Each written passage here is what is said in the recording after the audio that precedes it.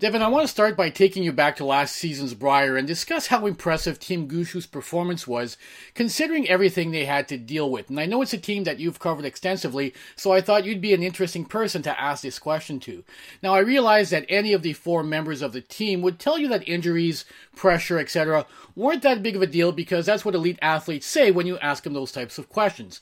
But in reality, they had to face a very deep field, they had to deal with the pressure of being the home team while trying to win Newfoundland's first Brier since 1976, and they also had to deal with nagging injuries. All things considered, how impressive was Team Gushu's performance at last season's Brier? I think it's one of the greatest sporting accomplishments, performance under pressure that I've ever covered in my career, and perhaps in the history of Canadian sports, because you've set this up brilliantly, really. And you're right. You talk to any one of those four guys, they deflected the entire week. It was remarkable, Frank, to be there, to feel the pressure, not only inside the Mile One Center downtown in St. John's, but all through St. John's and basically the province of Newfoundland and Labrador. I landed there. I raced into the arena. The bagpipes were going. You had McDuff at center ice. It was emotional. There couldn't have been a more dramatic setup to kick off last year's Brier, and the weight of the rock was squarely on the shoulders of Brad Gushue and the boys. They knew it, and I got to be honest with you, early in the Brier, they looked lost. They looked consumed by the pressure. And you'll remember, I think it was that game 4 or 5 loss to Jamie Cooey in the Northwest Territories in the morning draw. It was a disaster. They were horrible. And that, when I write about this team, and I've covered this team extensively over the last year, I think if you watch this team go on to the Olympics this year, I think you can trace back this real season of excellence back to that loss. Who would have thought it would have been a loss to Jamie Cooey in the Northwest Territories to propel these guys to greatness? Something happened in that game, in that stadium. They went away from the ice. They had what I understand is a very heated conversation. They regrouped. They were different people for the rest of the week because it could have went off the rails, Frank. They played Brad Jacobs that evening. Their Bondsfield could have been over in the third day. It would have been a disaster. Instead, it was this incredible galvanizing moment, and I still get chills when I think about that Sunday night, Kevin Cooey, Brad Gushue in the national championship, in the Brier final. I've never felt energy like that inside a venue for an event. The place was electric. And that last shot, when you see Mark run out of the hack, I'm thinking, I'm not sure if I'm prepared to cover a story of these guys losing in this fashion, because I thought Brad was going to come up short. Of course, we know how that ended. We know how the celebration went. It spilled into the Brier patch. I've never seen a party like that. You know, Frank, I tell people, imagine this. You had people from 18, 19 years old to 60, 70 years old partying until 1 a.m. And then, of course, the Brier tankard, crowd surfing. It was for the Rock. It was for all of the people. And it was one of the best sporting accomplishments under pressure that I've ever covered. Another team that you have covered quite extensively is Team Homan. Now, do you believe that Team Homan are creating the blueprint for the curling team of the future, where they have effectively become a business entity that happens to be a curling team? I think the professionalization of this sport, is you use the term business-like sort of mentality, is exactly the way this is going. And I've had a lot of conversation not only with Team Homan, but with a lot of other curling teams. I think it's a great thing, but I also think it can be a bit of a negative thing because you're seeing those 4, 5, 6 teams at every Bonspiel sort of rise to the top because they have created this formula and basically have been able to make it their life, their career. They don't have to work other jobs, whereas you and I know a lot of the teams 10 years ago, this was kind of a side hobby and you'd show up at the Bonspiel.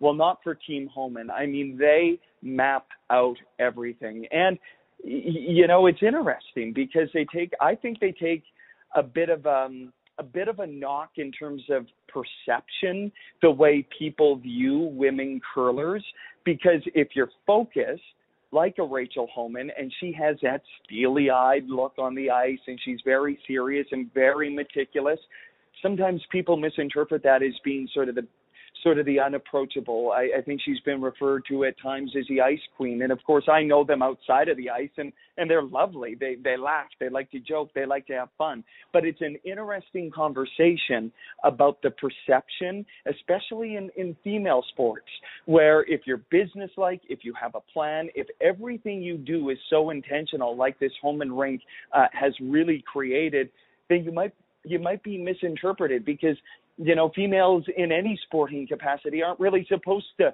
be serious or have that masculine sort of competitive nature. Whereas I think, like I said, everything you see about this Homan rink, when I talk to them, they know what they're eating, they know when they're training, they know when they're on the ice. Their sports psychology aspect to the game is so dialed in. They've talked about the fact that even going back to last year, before the Scotties, they had team meetings. They mapped out what each month was going to look like. Took a bit of a step back from the game. Remembered to have fun. So I think it's a really good point when we talk, not only about the Homan team, but the sort of overarching architect of what it means to be a successful curler today. This is all business. You have to approach it that way. It's nice to see, because these guys are better than they've ever been, both in the men's and women's game. But it can also at times be misinterpreted to being the type of team that really doesn't have fun on the ice. Just one more thing. Take a look at how long Rachel and Emma have stuck together, basically from when they started throwing rocks to now. And I think that's all you have to do is look at that. In the women's game, where we know there can be drama sometimes and we see teams splitting up more than ever, I think if we look at Rachel and Emma and how long they've really stuck it out, being the skip and the third specifically, and been in a lot of high-pressure situations. I even look back at the great teams like you can point to Sandra Schmirler. Those ladies stuck together through it all. And I think in the women's game in particular, that level of trust, communication, that Homan team talks about all the time in any interview I've ever done with them, it's that trust, and it's that communication in the most pressure-packed moments that makes a difference. And that's why I think they've had such success to this point, and I don't see that stopping anytime soon. Team Homan is going into this season's trials with about as much expectations on them as any team has ever had going into the trials, short of perhaps Team Martin in 2009. They've shown an ability to deal well with pressure over the past few seasons, but how do you expect them to deal with all of those expectations while playing in front of a home crowd with an Olympic berth on the line? I love the way they're approaching this, because I tried to build up sort of this pressure-packed moment for them in my most recent interview. I mean, let's face it, Rachel Homan is basically going to be curling to wear the red and white, to represent Canada on the biggest sporting stage in the world, about 10 minutes, 15 minutes from where she grew up. It's a remarkable story, and they're owning it. And it's nice for me, because you mentioned it, you get these moments where athletes will give you that sort of padded athlete answer, and it drives me crazy. But I finally got a bit of a breakthrough, as I see it, where Rachel Homan looked me square in the eyes with that steely-eyed look, and she owned it. And she said, we want to be there. We want to win this. We're putting our goals, we're putting our expectations out there. And I think that goes back to a lot of the sports psychology and a lot of the work they've been doing behind the scenes, where they're just owning it. They're not pretending. They're not using cliches. They're not beating around the bush. They're owning it. They're ready. They've won 3 national championships. They're the team to beat. There's no question that this is the one thing missing from their very young career already. It's hard to believe that, but they're still very young in all of this. But it's the one thing they're missing from their resume. I think they're ready for it. There's a lot of pressure, but they're owning it. They're not shying away from it. And when a team can own it and go in with that mentality and attack, I think we're going to see that killer instinct come December. It's interesting to hear you talk about Team Homan's cohesiveness as a unit and Rachel and Emma's long-standing partnership, because it brings to mind another team that will be at the trials but may come in flying under the radar, and that's Team Kerry. Now, Chelsea seems to be a polarizing figure to many people in the curling community for some reason, and she's obviously had an up and down type of Olympic cycle, playing with 3 different thirds over that period, and in my opinion, not getting enough respect for winning the Scotties in 2016, in part because Team Homan was not there. I'm wondering if you think that the addition of Kathy Overton Clapham at third and the fact that Team Carey will not be one of the favorites in Ottawa might allow Chelsea and the team to play relaxed all week and perhaps cause a surprise, because to be fair, Chelsea remains one of the better shot makers in the women's game when she's playing well. I'll never forget it, Frank. After last year's third place finish in St. Catharines, it was sort of this incredible moment where everything was sort of falling apart with Amy, and there was rumor and speculation during the Scotties that this would be Amy Nixon's last Bonspiel. It was sort of dramatic, and then of course Amy gets emotional. She does her post-game interview after that game, and there's tears and celebration, and people are happy for her. And Chelsea says to us that she didn't even really know that this was happening, that there wasn't even really a conversation before Amy made this announcement, made this moment. And she was furious, quite frankly. I didn't get to report on that as much as I would have liked, but she was furious. And it was almost this sense of like, okay, where do we go from here? And are we starting over? And sort of this drama that you sort of set up in this question. And, you know, I think a lot like Homan, I think Chelsea brings a real serious nature, a real competitive edge to the ice. But at the end of the day, you're right. When she is focused, she can beat any team in the world. And I think you bring up the good point of having somebody with the experience of Kathy Overton Clapham coming on this team. I think in those big moments, I go back to those big moments. This is where great teams and good teams are separated, in those most pressure-packed moments. I hate to dwell on this Homan team, but remember that shot in the 10th end of the Scotties final. Michelle Englot basically has a chokehold on this Homan rink, basically setting up a 3 in the 10th end, and Homan makes that incredible double. Those moments where you can just focus on curling because everything around you, the team dynamic, everything has already been laid out, and you can just get in the hack and throw the rock. And I think at times in Chelsea's career, there have been changes, there's been this, there's been that going on where she hasn't been able to do that. I think that's going to change. I think there's going to be a calming presence there from Kathy, and I hope it means that we see the best Chelsea Carey, because she is an incredible curler to watch.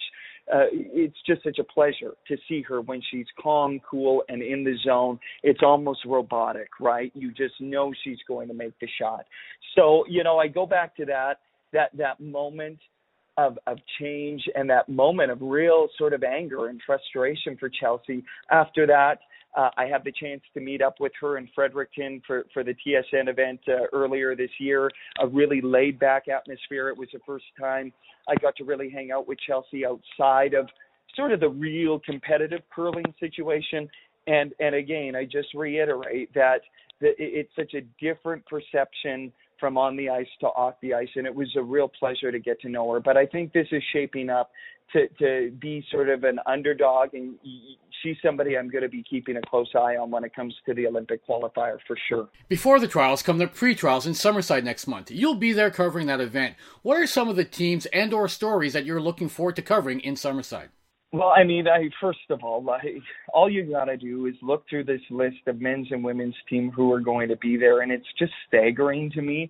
You know, some countries, you basically have one, maybe two teams that do this little round robin and they qualify an Olympic team. And then you come to Canada and you have to have a pre-qualifier to the qualifier. And any one of these teams could be competitive on any given day. So first of all, that's the thing we need to get out of the way. It's remarkable how deep this country is, how many great curlers there are. One of the teams, maybe two of the teams that I'm really going to be looking for to come out on the women's side is this Krista McCarville-Rink out of Thunder Bay. Krista and this team got on a roll during the Scotties, and Crystal, you want to talk about an ice queen. I mean, when she gets dialed in, she can make every shot. And it is such a pleasure to watch. And you've got Lorraine Lang, the coach there, who really knows how to dial it in. So I'm going to be keeping my eye on the McCarville rink. I think they'll qualify through this route. And I think that they're another one of the underdog teams that I think could really get on a roll and be in the mix come Friday, Saturday, Sunday in Ottawa. You also have Sherry Madon, who is always dangerous, who could always be a threat. And, Shannon Clyburn is also somebody there that I'm going to be keeping an eye on as well. So those three teams from the women's side certainly have the capability to not only, go on a run in Prince Edward Island, but also in Ottawa as well. And then, you look at the men's side, and it's a little overwhelming as well. Glenn Howard is there. You've got Jean-Michel Menard. You've got John Morris, Simmons as well, Charlie Thomas. So this is a bit of a tough one for me. And I think just being there, Frank, it's nice that CBC saw value in sending me to go cover this event, because all you have to do is flash back to 2013 when somebody by the name of Brad Jacobs at this qualifier through the back door got on a roll. Of course, he had a good season leading up to it, but he had to take this route to qualify, and then, of course, went on to win Olympic gold. So this is a chance for these curlers to get on a roll. It's going to be a pressured situation. I like that, because you even go to these bonspiels and you see teams that have to go in that 3-4 game, and then they sort of get on, or even a tiebreaker for that matter, a tiebreaker 3-4 game, and they're playing and they're feeling the ice, and they're feeling that they have some momentum. So that more than any of these teams, because I think it would be unfair to really say, I think this team is ahead of this team. More than anything, I want to see what team can really grab the moment in these pressure-packed situations, and that's why I'm going, because I have a sense that this will really tell us who can make a run when we get to Ottawa. You've done a lot of reporting on the growth of the sport of curling around the world, specifically in Asia. It's been a good season for curling in that part of the world, with the strong performances by a number of Asian teams this season, the upcoming Olympics in Korea, and the newly announced World Series of Curling that will include 2 events in China. What do you make of how well the sport seems to be progressing in that part of the world? Yeah, and I think all we have to do is look at, the gap continues to close. I think, I kind of relate it to women's hockey, where you knew that Canada and the United States were always going to be in the gold medal game. And I think in a lot of respects, we always felt that Canada was going to be in the gold medal game in the men's and women's side in curling as well. But then you see the gap kind of close, and I think that only means good things for the sport. I mean, one of the remarkable moments in my career was last year at the World Curling Championships in Edmonton, when you had this incredible story about curling being big in Japan. I mean, who would have thought? Frank, I think they sent something like 25, 30 national reporters to Edmonton from Japan to cover this team, because they were trying to qualify for the first time since Nagano, since 1998, and I was just starstruck by it.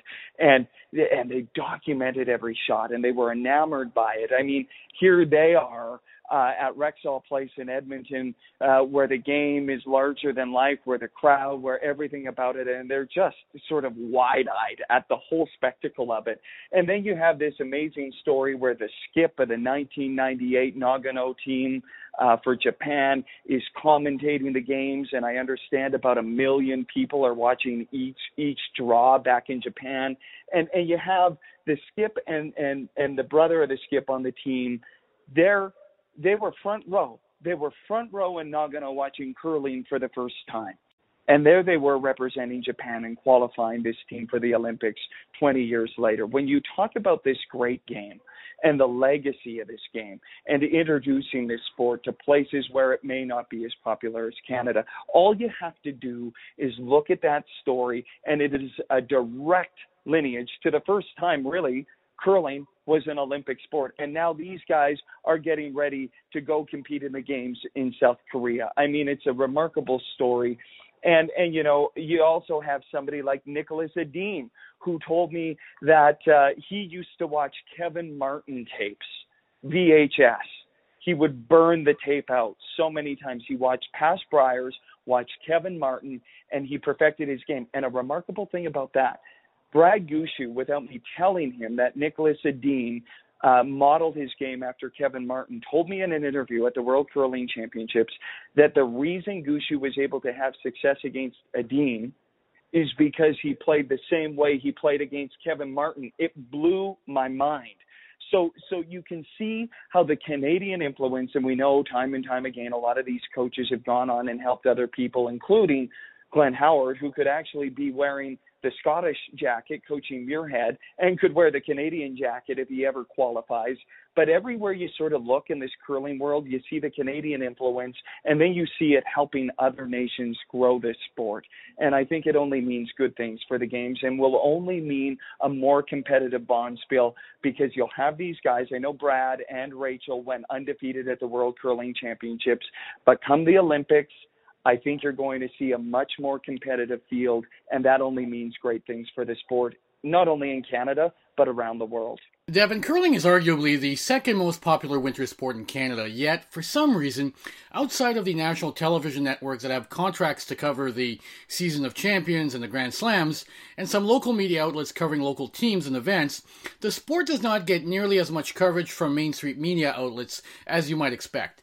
Now, I realize that there have been significant cutbacks in the industry, but as someone who covers the sport closely, are you disappointed that there aren't more reporters from mainstream media outlets covering the sport of curling on a more regular basis? There's no question I'm disappointed. And I'll tell you, as somebody who grew up in Saskatoon, Saskatchewan, who grew up curling, who knows how much curling means to the province of Saskatchewan, it has sort of been a personal mandate of mine to not only share my passion for a sport that I think is one of the best to watch and play, but to really sort of ingrain into the minds and the hearts of Canadians about just how much we care about this sport. And I can tell you, Frank, I get the great opportunity to travel in many different cities and towns across this country in my work as a CBC sports reporter. And everywhere I go, my curling coverage seems to follow me, and it's sort of this thing that everybody wants to talk about and sort of joke about, but it also shows to me that people care deeply about this sport, and I don't know what the disconnect is between not covering it and traditional media. And so, for example, last year, I pitched to CBC. I said, we're about a year out from the Olympics. I think it's important that if we want to tell these stories in an authentic, meaningful way, that I should be covering the Scotties, the Brier, and the Worlds. And they absolutely agreed. And I was grateful for that. But I took that initiative. I dove in. I wasn't given marching orders about how to cover it or how to do it. I just sort of threw myself at it and did it the way I knew how to report. And I think we had some level of success and traction. And I've actually had a lot of meaningful conversations with curlers. And this isn't to toot my own horn here, but to say thank you.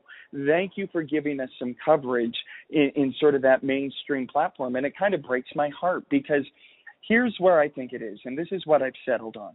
I still think that traditional media, and even in the minds of Canadians, that curling is sort of this corn broom, smoke a cigarette on the ice type of sport where people, you show up to an arena, you get a chance to talk to the athletes while they're playing, you can go have a beer with them in the Heartstop Lounge or, in the Brier Patch, and there's sort of this sort of joking nature to the sport. And I think people misinterpret that as being this incredibly professional business-like game today.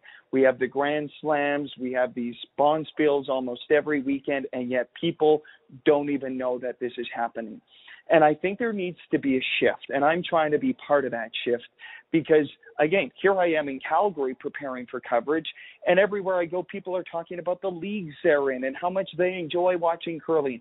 We need to start reflecting that in a meaningful way. I'm trying to tweet and write stories about that as much as possible, but I think as a group, we all need to do a better job, and all you have to do is look at the Scotties and the Brier and Greg Strong from Canadian Press and I are basically the only national media there when, 10, 15 years ago, you would have media bench after media bench packed with national media. Cutbacks have done it, but I also think there's an obligation and responsibility that falls on some individuals who know how much this sport means to Canadians to step up and say, no, this matters, and we need to do a better job of covering a game that so many Canadians care about. And with NHLers not going to the Olympics, it's my belief that curling will be the marquee sport Canadians are paying attention to in South Korea and I'm going to be there making sure I document every shot for Canadians. Before I let you go, you've spent some time in Calgary. Do you get a sense from people there that Calgary will end up putting a bid in to host the 2026 Winter Olympics?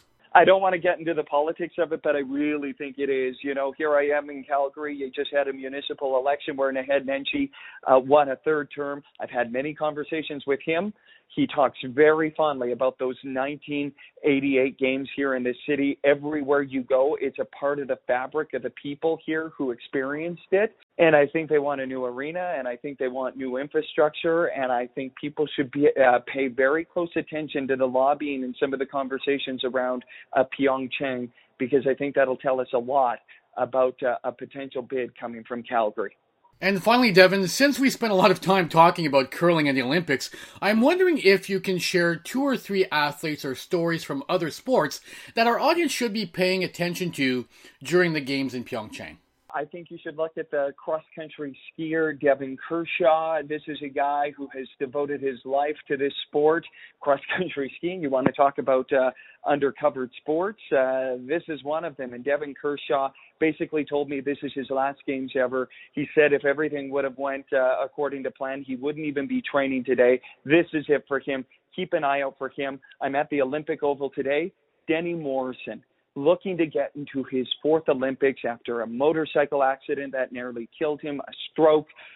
His resilience, his recovery, his story. He's skating here today, looks to be in the Olympics. Pay attention to him. And then I think you should really pay attention. I won't say a specific athlete, but pay attention to the sliding sports.